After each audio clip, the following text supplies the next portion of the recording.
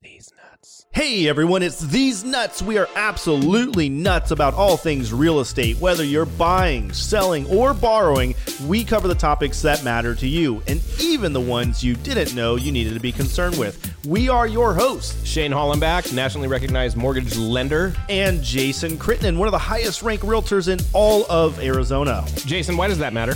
Well, because we have some advice, we have some experience, and we believe you should pay attention. And do we have any promises? We do. We'll keep it short and sweet. We'll pump out quality daily content covering real estate questions you've been dying to ask for about selling a home, buying a home, or how to get financed. You have questions? We have answers. All right, folks, we are back. And hey, we cut our last episode not short. It was 5-6 minutes long, which is pretty standard for these real estate nuts. But I didn't want to get off topic, but I definitely wanted to get into a new kind of realm, Shane. And by the way, I am on vacation in San Diego, beautiful San Diego, and with my family in a hotel room recording this episode. And I had to call Shane on the phone in order to do this because you are not on vacation with me, are you, Shane? I am not. I'm hiding in my closet because I don't want noise from out in the rest of the house. Yeah, so I'm bringing this up just in case this is your first episode this week. If you hear any noise in the background, the family's watching TV, and I apologize about that. Hopefully it sounds pretty clean. I'll be totally honest. If I could toot our own horn, I feel like our audio is almost better than any podcast I ever listened to. So, so it'll probably be all right.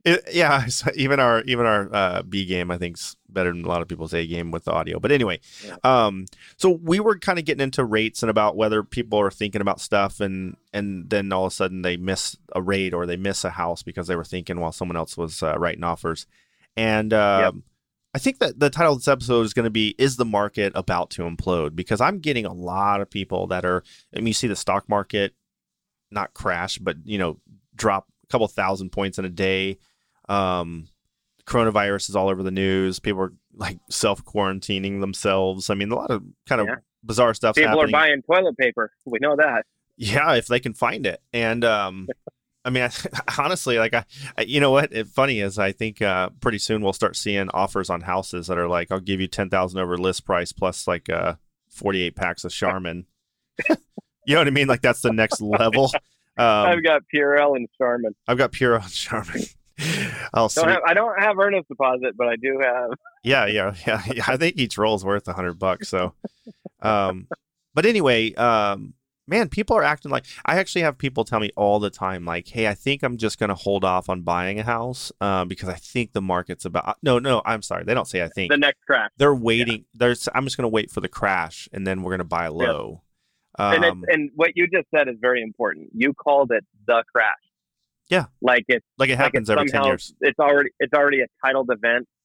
It had never happened before in this way. The closest thing that we had before that was in the 80s during the savings and loan crisis, and that was a mess, but that was an institutional mess. Mm-hmm. And then before that was the Depression. Yeah, this totally. is not something where people just kind of have bad memories and just wait for the crash like it's the winter or the summer. Totally. It's crazy. Well, okay. So, anyway. but I think what people have, their recent memory was back in the mid 2000s. We had the housing bubble, right? And then we saw huge. I mean, people lost half their equity. But there was a lot of things that were different then than there are now, right? So so let's talk about some similarities, though, and this is why people are starting to get freaked out. Prices of houses are just rising like very quickly. At least they feel like it, right? They feel like it. Yeah, because I don't want to say unequivocally because I haven't picked up the data, and I do know that on if you put a graph in a straight line that marks, the graph, you will see that the prices mid 2000s were going up, and then they crashed, and then they came back up. But if you kept going with that line, it would be about where we are now. So these prices actually are where they're supposed to be. But there is some things happening right now that aren't normal, where we're getting people paying, and this is very, very common all of a sudden. We're getting, in the last couple of months here in Phoenix, Arizona, we're getting people that will waive appraisal contingencies. They'll go. What does that mean? Well, so if let's say a house is worth are listed at $350,000, which is what the agent says, hey, based off of comparable listings in the neighborhood, this is what I think your house is actually worth. Yep. So they'll list it for $350,000, and someone will say, I'll give you $375,000, which normally means nothing, because if it doesn't appraise for, over 350, then now you got to come up with either the money, which most buyers can't or won't, or you have to drop the price to 350. So I tell my sellers, like, just because they offered more doesn't mean you're getting more. There's a chance, but doesn't mean you are. But they're waiving the appraisal contingency, which means they're guaranteeing I'll give you the difference. In other words, they'll come out of pocket with the difference. So that's like the market a lot before. of exposure. And it's creating new comparables, right? Because once that closes for 375, it's literally a closed comp. Now it's a comp. So it's in my opinion artificially inflating the values, which is scaring people. They're like, oh, the crash is coming. Like, people are, artificially inflating. But the difference, Shane, you talked about this. These are legit buyers this time. They're just coming out of pocket with cash for the difference, but they're real buyers with real loans that really do qualify. In real money. And before. Yeah, talk about that. Talk about what happened before and what kind of loans. Well, it was kind of the Wild West, and it wasn't all the subprime stuff. The subprime stuff was probably more than there was kind of three things that we were lending on. There was the traditional loans, the Fannie Freddie, FHA, although those kind of took a back seat because then it turned into this alternative or Alt-A. It's alternative A paper was the type of a loan, right? Or the type of paper that it was, and basically that's where like the stated income loans came from, the bank statement loans. They're not. And stated income was literally like, here, write down on this paper, sir, how much you make, and then sign it. Exactly. It would you would state your income. The income wouldn't be verified. Yeah. They were credit score driven, but then you would get into the subprime stuff, and where traditional loans or conventional loans, and then you've got Alt-A, so it's alternative A paper. Yeah. Those are considered prime, right? And then you have this thing called subprime. And then subprime was like, I just got out of bankruptcy yesterday. I don't have two nickels to rub together, and I think I'm going to lose my job tomorrow. Yeah. Can I get this house? But I got, and Shane, there was another huge difference. Like right now, I'm most of the pre-qualifications I see are going to be VA, conventional, FHA, fixed rate 30-year mortgages. Okay. Yeah. Those were negative amortization loans, pick-a payment programs. Those were adjustable rate.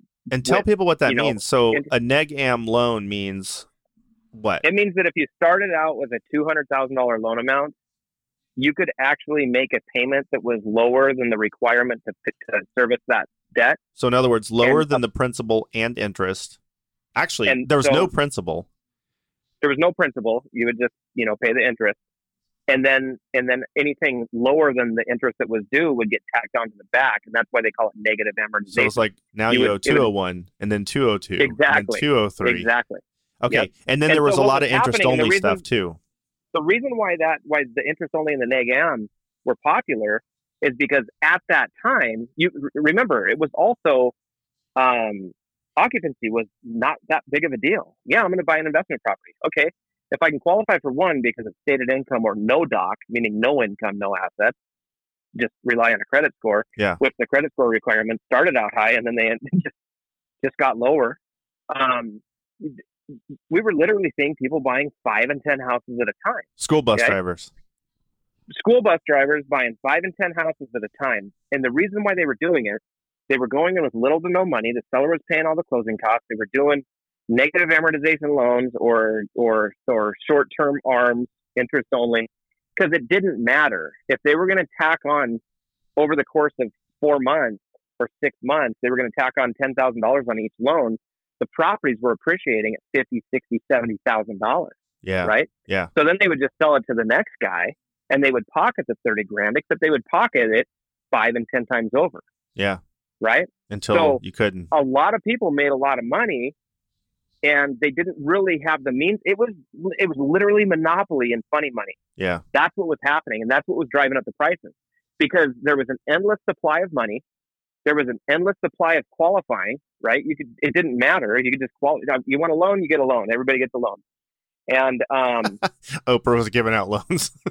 Oprah was giving out loans. Yeah. And then you had this endless supply of housing, because I don't know if you remember, I can't remember what year you moved here. There were hammers getting hit everywhere in Arizona. Yeah. Everywhere. And so there was this endless supply of everything. And there was only so many people, right? Yeah. So what happened was when it crashed, it's not that all of these people, like today, like if there's a crash today, you've got one family that typically owns one home, right? Yeah. And then they get displaced. They give up the house, but they have to live somewhere. So you can trade an owned property for a rental property. Yeah. But when you've got thousands of people that frankly, a lot of them didn't even live here, right? That when they tap out, they're tapping out on 10, 15, 20 houses. That's one person that had a failure. That's 20 houses on the market.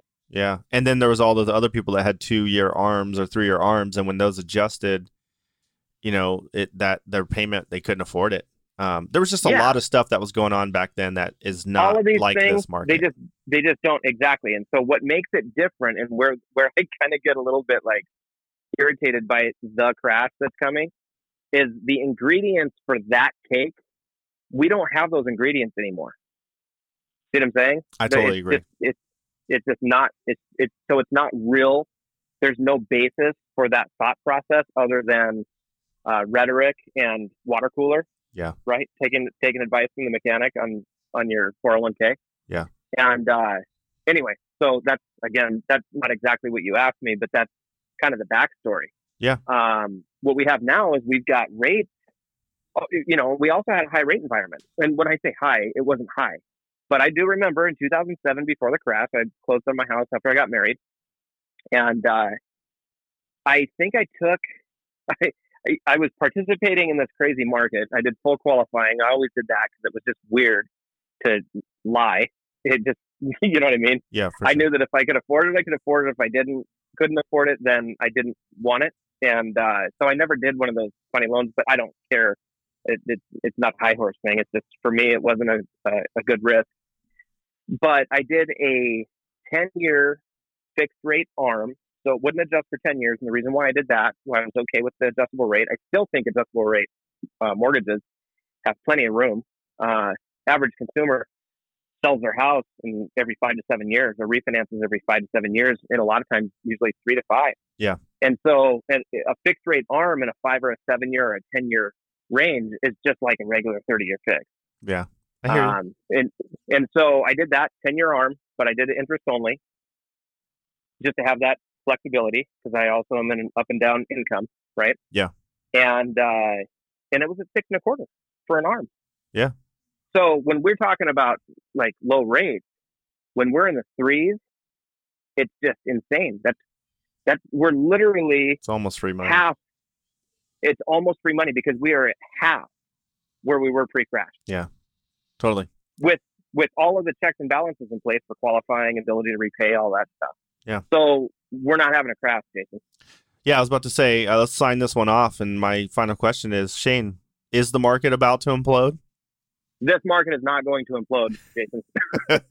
Guys, thanks for listening to us. Hopefully that kind of explained, then and now, and why we unequivocally do not believe that there's any kind of crash coming anytime soon. So, guys, thanks for listening. We'll catch you tomorrow on another episode of These Real Estate Nuts. And that's solid gold. Yes, if you live in Arizona and you're looking to buy or sell or get a mortgage or refinance, we'd love to earn your business. Text LOAN to 602-975-2772 to reach Shane about buying or refinancing strategies. Text HOME to Jason at 602-975-2772 if you're looking to sell or buy in Arizona, or if you need a referral for out of state from my expansive national network. Guys, thanks for listening.